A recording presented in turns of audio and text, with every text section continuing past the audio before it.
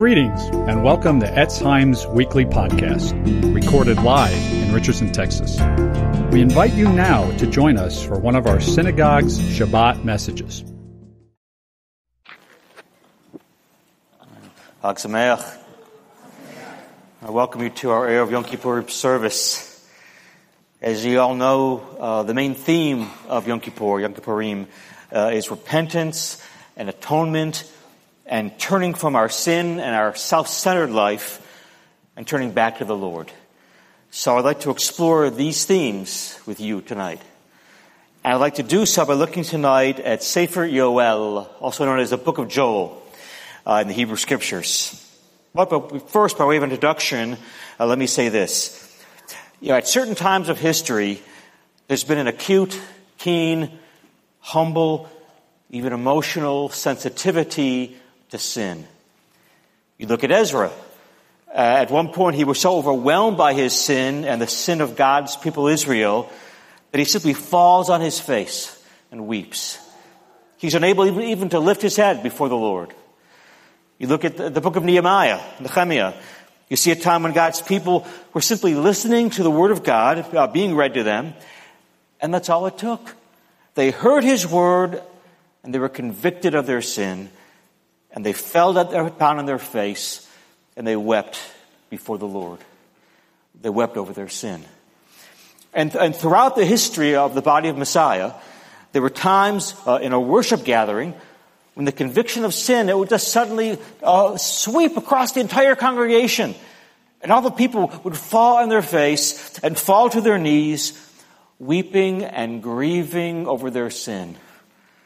Times when God would revive his people in a fresh way, where there was a clear demonstration of the power of his Spirit moving in their midst. So we see those times. And then we also see times in history when God's people have been desensitized to sin, dulled to sin, participating in religious activity, but never stopping and pausing to grasp their own depths of sin and to mourn over it. During these times of desensitivity to sin, sin is treated casually. Worship is treated routinely. And as I look at the state of the body of Messiah in America today, and even in our own Messianic movement, I tragically see us much closer to that latter desensitivity than to the former. We often have a dangerous religious dullness to sin. Desensitivity even. So for example, we can sit for hours in front of the TV or a movie, watching scenes of sexual immorality, listening to God's name being taken in vain, and it doesn't even register with us. And we gossip. We call it normal conversation. We let our eyes wander on the internet, and our minds wander in lust and in impurity. And we think, well, that's just the way men are in our day. Our dysfunctional marriages and our divorce rate in the body of Messiah matches that of our secular culture. And we run after greed and status and success and money, just like everybody else. And so we need to wake up. We need to pray that God will wake us up. We need to have our hearts pierced and to weep over our sin, to hate sin, to flee from it, to grieve over how we so often have offended God, the Holy One of Israel. Etz Chaim, on this Yom Kippur, the Lord is calling us to change our lackadaisical attitude towards sin and to truly hate it and despise it and renounce it and turn from it. No, to run from it. I want to be part of a covenant community where sin is not treated casually. The Lord is calling us to be that kind of covenant community. Cornelius Plantinga wrote a classic book on sin called Not the Way It's Supposed to Be. We'll put this on the overhead. He says this, the awareness of sin, a deep awareness of disobedience, a painful confession of sin, used to be our shadow. Believers hated sin. They feared it. They fled from it. They grieved over it. God's people agonized over their sin. A man who lost his temper might wonder if he could still take communion. A woman who for years envied her more attractive and intelligent sister might wonder if that sin threatened her very salvation. That shadow has now dimmed. Nowadays, the accusation, "Oh, you've sinned," is often said with a grin, with a tone that signals an inside joke. At one time, this accusation still had the power to jolt people. That's Chaim. I want us to be a covenant community that's jolted by sin. That sin would grieve our hearts, that we'd be broken over it. I want to be part of a revival among God's people. A revival where we see God's holiness in fresh ways. And we see our sin in grievous ways. Dr. David Martin Lloyd-Jones, he says this. He says, go and read about revivals from the beginning. Go and watch individuals from the beginning. This is invariably the first thing that happens to them. They begin to see what a terrible, appalling thing sin is in the sight of God. They temporarily even forget the state of the congregation, their own anguish. It's the thought of sin in the sight of God and how terrible it must be.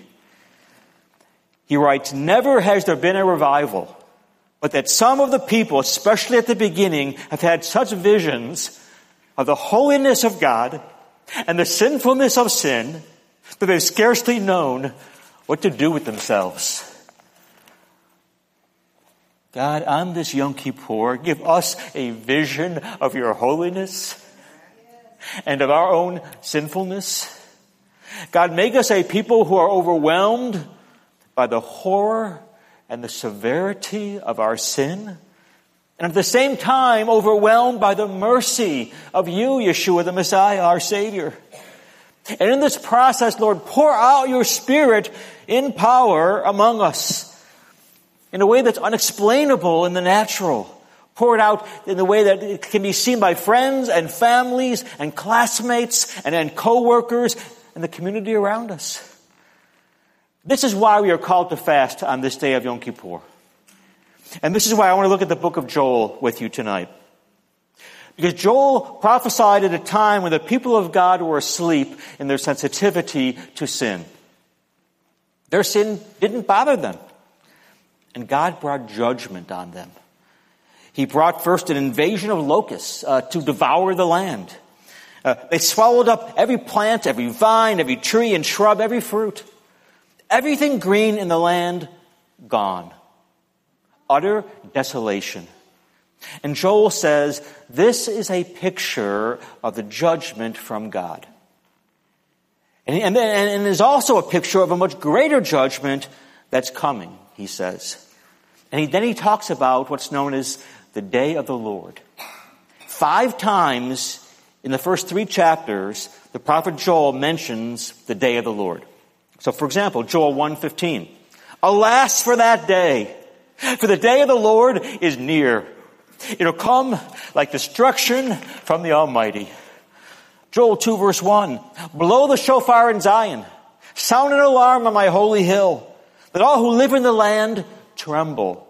For the day of the Lord is coming. It's close at hand. I want us to note, this is often sung as a praise song, right? Blow the shofar in Zion. But in the context here, it's actually talking about destruction and judgment. It's not a praise song. Joel 2:11. The Lord thunders at the head of his army. His forces are beyond number, and mighty is the army that obeys his command.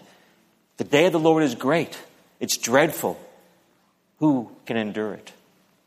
Joel 2:31.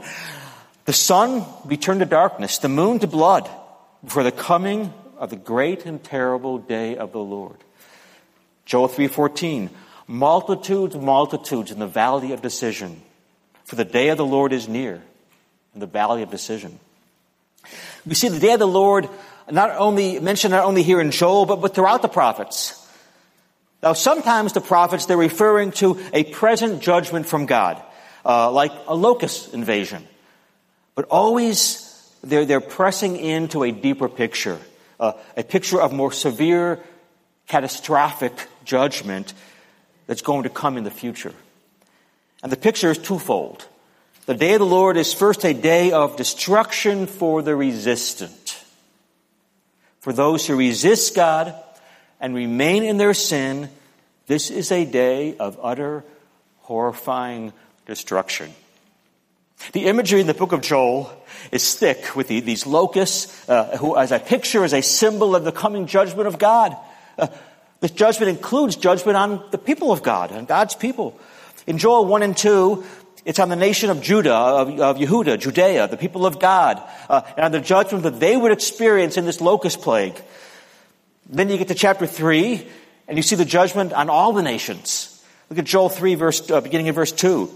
The Lord says, I'll gather all the nations and bring them down to the valley of Jehoshaphat, which in Hebrew is the valley of the Lord's judgment. They will enter into judgment against them concerning my inheritance, my people Israel. For they scattered my people among the nations, and they divided up my land. Note God's judgment on anyone who divides his land. Let the nations be roused. Let them advance into the valley of Jehoshaphat, for there I will sit in judgment. I will sit to judge all the nations on every side. Swing the sickle, for the harvest is ripe. Come, trample the grapes, for the winepress is full and the vats overflow. So great is their wickedness. Multitudes, multitudes in the valley of decision. For the day of the Lord is near in the valley of decision. Now, many preachers use this text about the valley of decision to talk about evangelism. But as you see here, that's not what this passage is talking about at all. It's talking about a day when multitudes, masses of people from the ends of the earth, from all the goyim, all the nations, will be gathered together in this valley, and the decision will not be theirs anymore. Because they've already decided to resist God and to attack his chosen people Israel. And the valley here is a valley of God's verdict upon them. And they will be destroyed. There will be eternal destruction for every man and woman who chooses to resist God and resist his mercy and his holiness and rebel against him. If you do that, the Bible says there will be a day when you will be brought to the valley of decision, and the decision will not be yours anymore. The decision on that day will be executed by a holy God who is set that day to bring judgment on sin and sinners for all eternity. So this day of the Lord, it's a day of, put this in the overhead, it's a day of destruction for the resistant, but it's also a day of deliverance for the repentant. Look at Joel 3:16.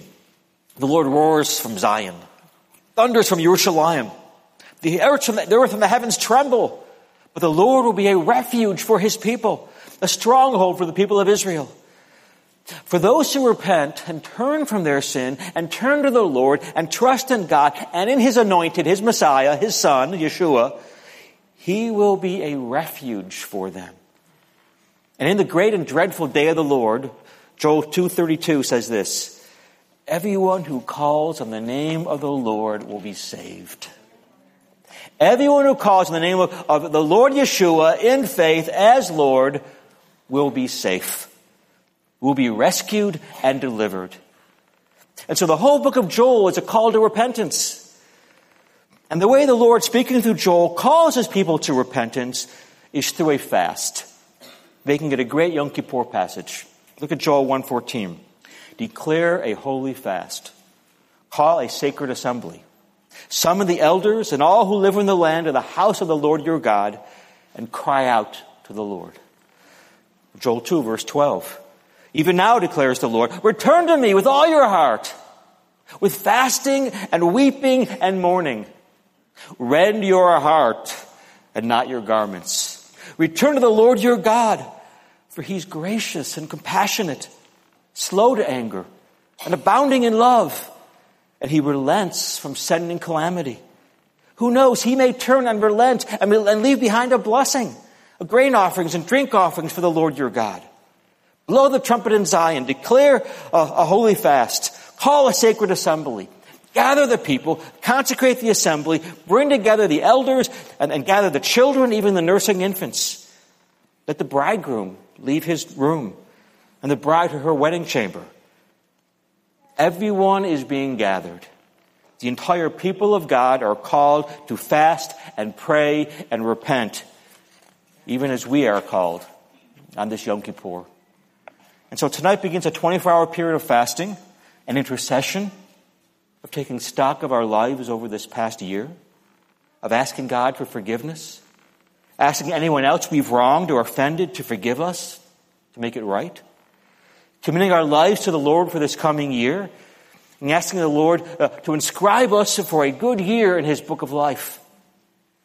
And most of all, realizing and agreeing that our atonement, our forgiveness on this day of atonement comes only through the blood of the Lamb, the life, death, and resurrection of Yeshua the Messiah, who was sacrificed as God's final atonement on our behalf, so that we can be forgiven and redeemed by trusting in him, and only by trusting in Yeshua and being written in the Lamb's book of life.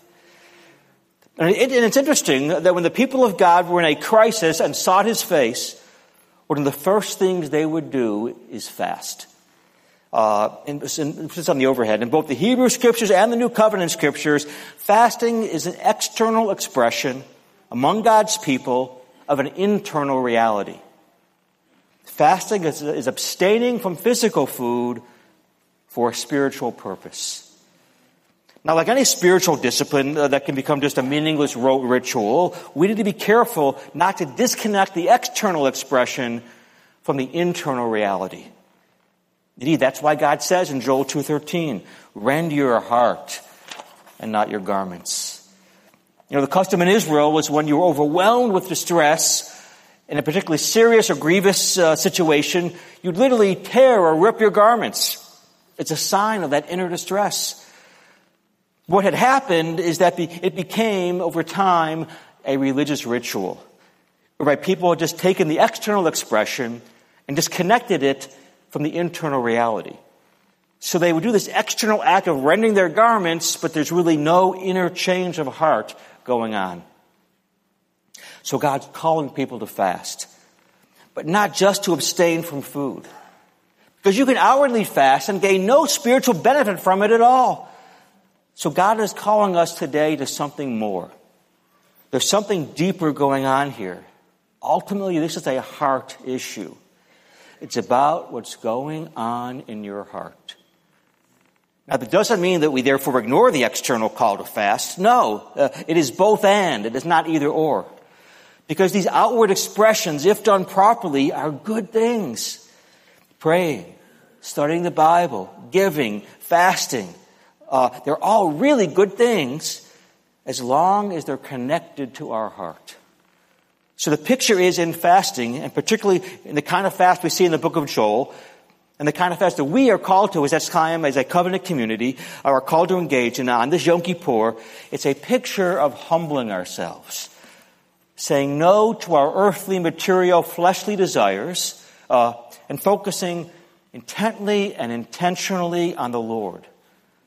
In prayer, in confession, in repentance, knowing that if we're in Messiah Yeshua, if we are covered by his blood, then 1 John 1:9 promises us, if we confess our sins, he is faithful and just to forgive us our sins and to cleanse us of all unrighteousness.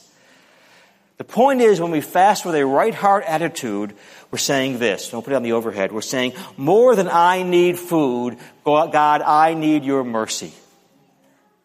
We as a people need to come together tonight and tomorrow and say, we grieve over our sin.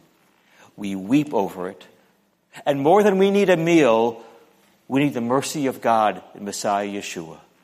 We want God. More than our stomachs long for the pleasure of food, our souls long for you, Lord, your presence.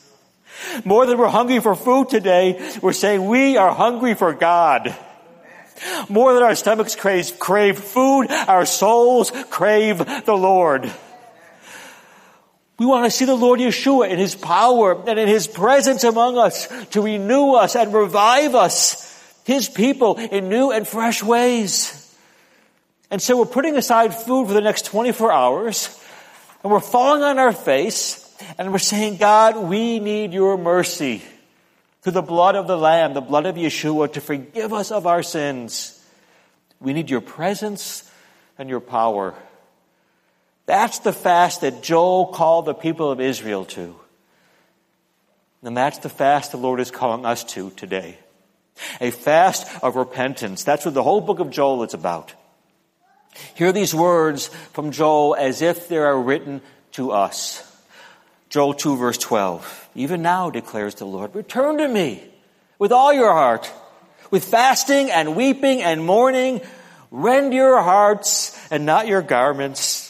Return to the Lord your God, for He is gracious and compassionate, slow to anger, abounding in love, and He relents from sending calamity.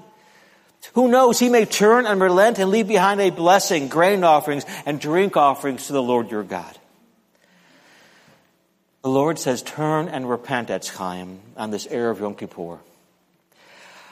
What does this involve? Well, first of all, it involves confession. Put this on the overhead. It involves confession. Confession is acknowledging our sin and agreeing with God that it is sin. It involves acknowledging both our sin nature and our specific sins. All times and situations where we have not loved and worshiped and trusted and obeyed you, Lord. So we're called first to own up to our own ungodly thoughts and attitudes and intentions and speech and deeds, and to agree with God about our sin. We need to see our sin not according to our cultural norms, but to see it as God sees it, based on His Word, based on His Spirit's witness in our hearts. And since we are created to serve an infinite God, our sin, our rebellion, is an infinite offense against Him. The second aspect of repentance is contrition, which is brokenness before the Lord over our sin. A godly sorrow over sin. A weeping over sin. Listen to all the words Joel uses here. Weep, wail, lament, wail, fasting with weeping and mourning, over and over again in the book of Joel. How long has it been since you have wept over your sin? Joel exhorts us to rend our hearts. This is internal anguish that causes us to weep over our sin. John Stott, this famous theologian, he writes this: there are such things as tears from a believer, from a Yeshua follower, and too few of us ever weep them. A key part of biblical repentance is to be broken over sin, contrition, leading to number 3, which is conversion, meaning turning from sin to God. Joel exhorts us, return to the Lord, change your direction, transform your life. So to sum up, repentance involves confession, contrition, and conversion, and that as we repent, God relents. Look at Joel 2:13. Return to the Lord your God, for He's gracious and compassionate, slow to anger, abounding in love, and He relents from sending calamity. The whole picture we see here in the book of Joel, the reason God sent Joel to them is because He desires to redeem the repentant. He does not leave us in our sin. He desires to redeem us. He calls us to repentance. He's brought you to this congregation that's Chaim tonight, this Erev Yom Kippurim. Even in your sin, He has brought you here to bring you back to Him. He has not left you alone to wander or to wallow in your sin. No. He has brought you here tonight providentially to hear the Lord through the prophet Joel say, repent. And when we do, through Yeshua, He promises to relent. Now, what does it mean for God to relent? It means He rescues us from our sin. We'll put that on the overhead, please. God, to relent means he rescues us from our sin. Look at Joel 2:18. Then the Lord was jealous for his land, took pity on his people. He replied to them, I'm sending you grain, new wine, and olive oil, enough to satisfy you fully. Never again will I make you an object of scorn to the nations. I'll drive the northern horde from you, pushing it into a parched and barren land. Its eastern ranks will drown in the Dead Sea. Its stench will go up, its smell will rise. The Lord's saying, I'm going to remove all these invading armies from you. As we saw earlier in the book of Joel, those foreign armies were actually God's instrument of judgment. So when God rescues his people Israel, who is God rescuing them from? Ultimately, God is rescuing them from himself, from the judgment that he is pouring out on sin, on their sin. We need to be rescued from the payment, from the wages due our sin, because the wages of sin is death. And God says, I will rescue you through my Messiah, Yeshua.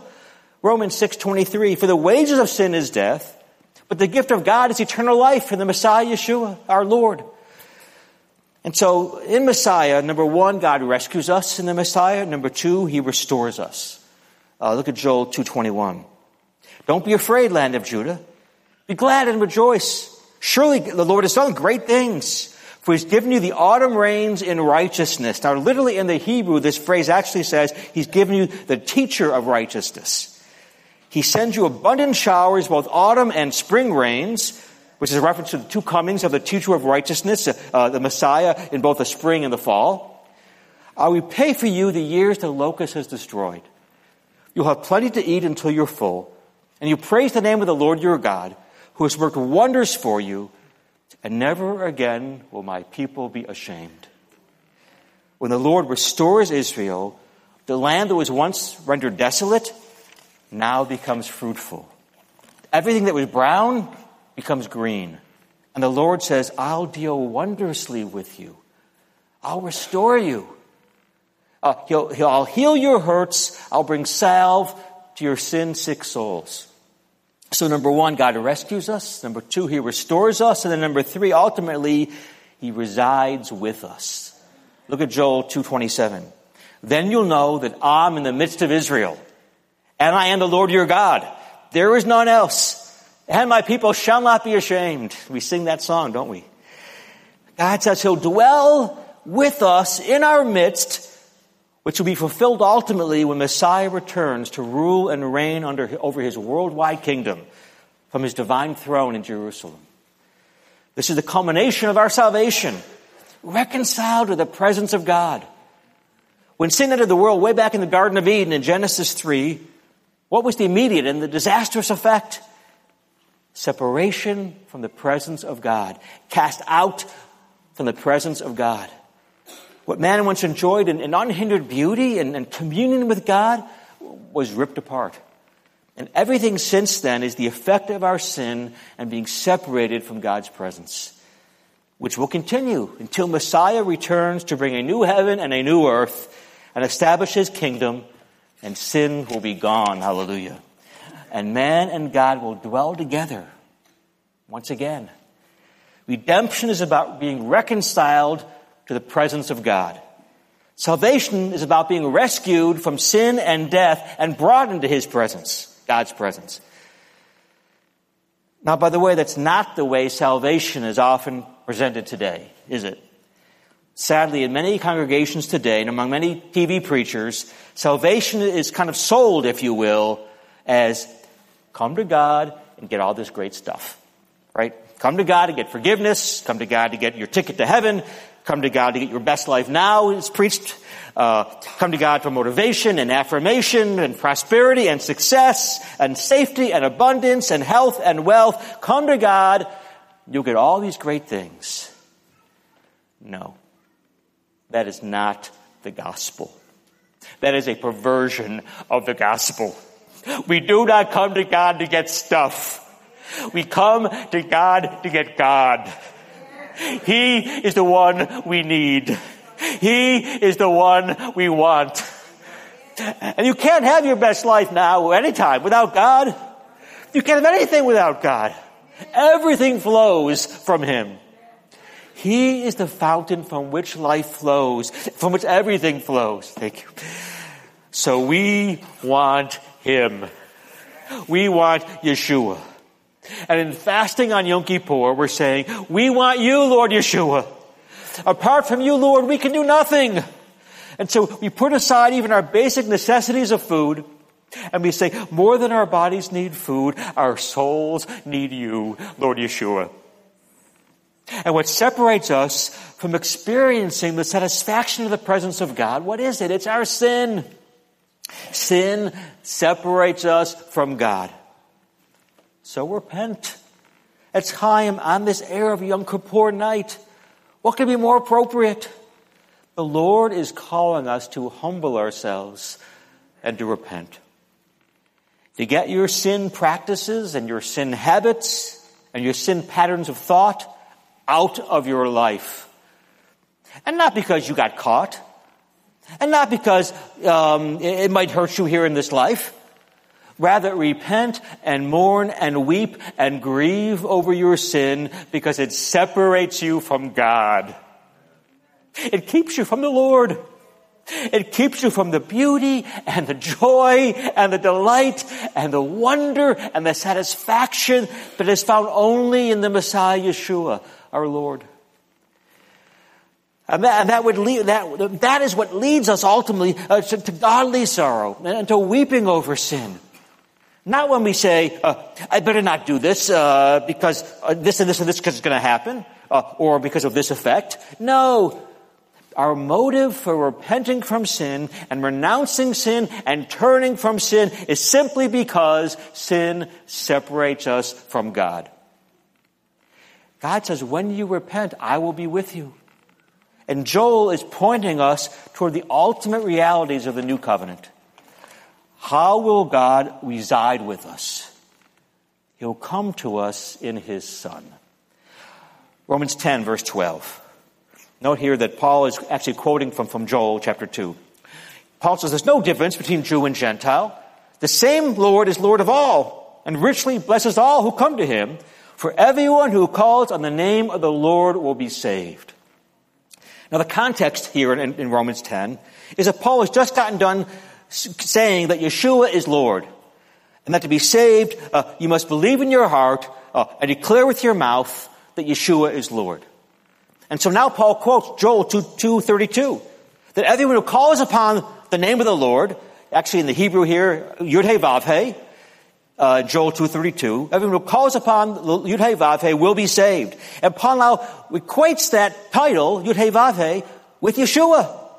So by quoting Joel 2:32 and applying it to Yeshua in Romans 10:13, Paul is confessing that Yeshua is the Lord, is Yud-Heh-Vav-Heh in the flesh. And so the picture here is that God has come to us in the Messiah Yeshua, God in the flesh. And he's gone to the cross to die, to atone for our sins. Yeshua is the ultimate fulfillment of Yom Kippur. He is our once and for all Yom Kippur sacrifice. His death and resurrection provide atonement for our sins. There is no more temple, there are no more sacrifices, because Yeshua is our final Yom Kippur sacrifice. The Lamb of God, who takes away the sins of the world. Yeshua had to die to atone for our sins with his blood. And he's risen from the grave in victory over sin and hell and death and the grave, so that now all who trust in him can be forgiven of sin and reconciled to God. And Yeshua is the only means by which we can be reconciled to God, because he came to save us from our sins. And therefore, everyone who calls on the name of the Lord, in the name of Yeshua, in faith, will be saved, will be rescued, will be safe in the presence of God. And if that's not good enough, second, also, he'll live in us through his Spirit. Acts 2, the day of Shavuot, 10 days after Yeshua's ascension back into heaven, he sends his Holy Spirit to immerse and to indwell and to empower his people. And Peter and the apostles, they receive this baptism, this immersion, this gift of the Holy Spirit. They start speaking in tongues in different languages, and tongues of fire are light upon them. And there's a sound like a mighty rushing wind. And Jews from every nation are in Jerusalem at the temple to celebrate Shavuot, the Feast of Weeks, Pentecost. And they hear this commotion and they ask Peter, "Are you drunk?" And Peter says, "No, it's only 9 a.m. We're not drunk." You want to know what's going on? What does Peter do? He quotes from Joel chapter 2 to explain what's going on. And he says this in Acts 2:16. He says, "This is what was spoken of by the prophet Joel. In the last days," God says, "I will pour out my Spirit on all flesh. Your sons and daughters will prophesy. Your old men will see visions. Your young men will dream dreams. Even on my servants, both men and women, I will pour out my Spirit in those days, and they will prophesy. And I'll show wonders in the heavens above, and signs on the earth below, blood and fire and pillars of smoke. The sun will be turned to darkness and the moon to blood before the coming of the great and terrible day of the Lord. And everyone who calls on the name of the Lord will be saved." This is a picture of God residing among his people through the infilling of the Spirit of Messiah. Through the immersion in the Holy Spirit, we're convicted of our sins. We're drawn to faith in Yeshua. We are born again. We're regenerated. We're transformed from the inside out. And we're empowered to live for Yeshua and to be his witnesses in Jerusalem and Judea and Samaria and to the ends of the earth. Through his Spirit, God brings revival. And so every man, woman, and child in this room who has repented and trusted in Yeshua for your salvation, the very presence of God now lives in you. The Spirit of Messiah lives in you. Well, what does that mean? Look at Paul says, 1 Corinthians 6:18. He says, "Flee sexual immorality. All other sins people commit outside their bodies, but those who sin sexually sin against their own bodies. Don't you know your bodies are the temple of the Holy Spirit?" Here's the implication of God's Spirit dwelling within you. You're the temple of the Holy Spirit who's in you, whom you've received from God. You're not your own. You were bought with a price. Therefore, glorify God in your bodies. If you are a Yeshua follower, your body is a temple of the Holy Spirit. So how can you be satisfied with and complacent about your sin if the Spirit of God lives within you? Run from it. Flee from sin, for you have the Spirit of God living within you. And the life and life and death can't reside together. Darkness and light can't coexist. And so we're called tonight to weep over our sin and to flee anything that would rob you from the joy that's found in God's presence in you through his Spirit. And in the end, if we keep on trusting in Yeshua and following him and do not shrink back, the Lord promises to protect us and to be our stronghold.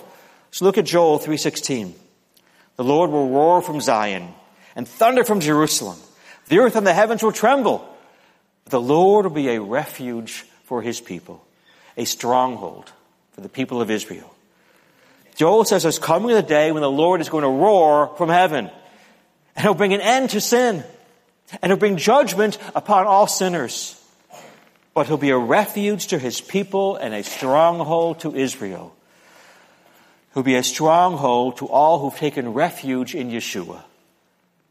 And with the witness of the Holy Spirit dwelling within you, you can be confident of this. And as you continue to walk in his Spirit, you will never be shaken. For all eternity, he promises to keep you. And there's coming a day when you will be free from sin and experience his presence in its fullness, face to face. And so weep and mourn and wail and grieve over and confess and repent of your sin. And be prepared for that glorious day to come, the great and terrible day, the great and awesome day of the Lord. So I want to invite you now in your own mind to just catalog your sin. Not being vague, but listing them specifically in your own mind and as the Lord shows them to you. And then to confess and to mourn and to grieve over it, to truly repent of it and turn from it, from your self-centered focus, and turn to the Lord Yeshua, throwing yourself on his mercy through the blood of the final Yom Kippur sacrifice. The sacrificial atonement of Yeshua's death and resurrection on your behalf.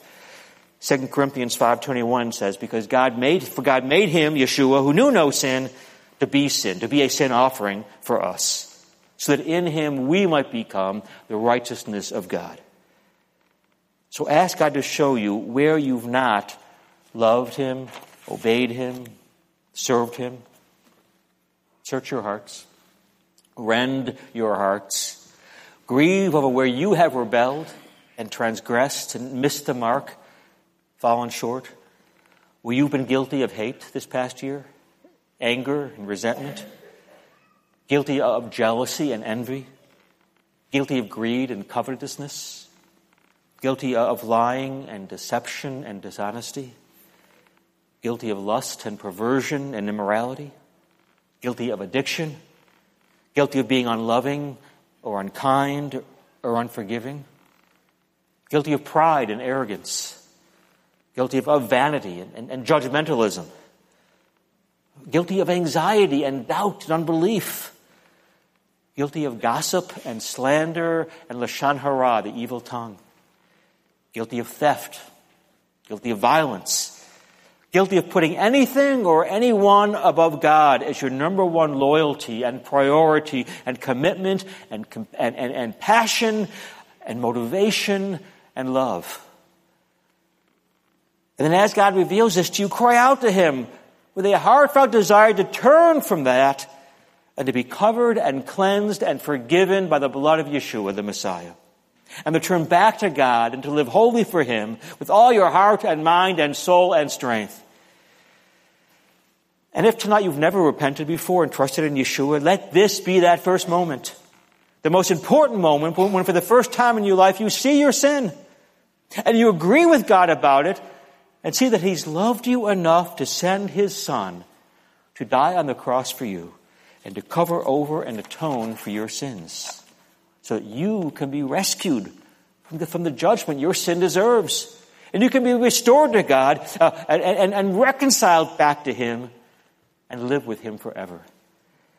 And for all you people of God who know your salvation in Yeshua, and you see your sin tonight, see it for the horror that it is, and confess and grieve over it, and turn from it, and turn back to the Lord. I counseled a believer recently who was struggling with sins and habits and practices, and he bristled at the need to change his lifestyle. And he told me, nothing's broken in my life, nothing needs fixing. But by the way, his lifestyle included partying and drinking and carousing and clubbing into the wee hours of the morning. And then finally the Holy Spirit was pressing him and putting his finger on those unrepentant areas of his life where he refused to yield to God. And so now he's under conviction. But he's still continuing to resist the Holy Spirit. Why? Because it's an issue of repentance and surrender and truly allowing Yeshua to be Lord and dying to oneself and one's own desires. The problem with this guy is he had bought into the world's lie that he can't really enjoy life if he were to stop sinning and stop pursuing carnal, fleshly pleasures. He honestly believed he would be miserable if he repented. But he failed to realize that if you repent and if you allow the Spirit of Messiah to work in you, he'll take away those desires to sin. Because God's grace changes your desires and empowers you to live for Messiah. That's what grace is biblically. Grace is the supernatural ability and empowerment to live for the Lord. It's an inward transformation. That's the miracle of salvation. And once truly saved, serving Yeshua becomes a great joy, becomes a delight. We'll put this on the overhead. The famous 19th century American evangelist Charles Finney, many of you know him, many of you like him a lot, Charles Finney, he said this: Christianity, or Yeshua faith, doesn't make a believer unhappy by keeping him away from the sinful things he loved, because a believer has changed his opinion on those things. Repentance is a change of your will, a change of the choice of your soul. It's a conscious choice of your conscience to turn from your sin and to turn back to God. It's a choice to submit to the Lord regardless of your feelings or desires at the time, because once you obey, your feelings and your desires will follow. And so this era of Yom Kippur, whether you are a Yeshua follower or not, my message to you is the same. Turn from your sin. Turn from yourself and turn to Yeshua. Amen. Let's stand and pray. Ask the music team to come on up, please. Thank you, Lord. Hallelujah. Lord, we come before you tonight on the Zero of Yom Kippur, and we thank you, Lord, for our cleansing and forgiveness and new life that you give us freely in Messiah Yeshua.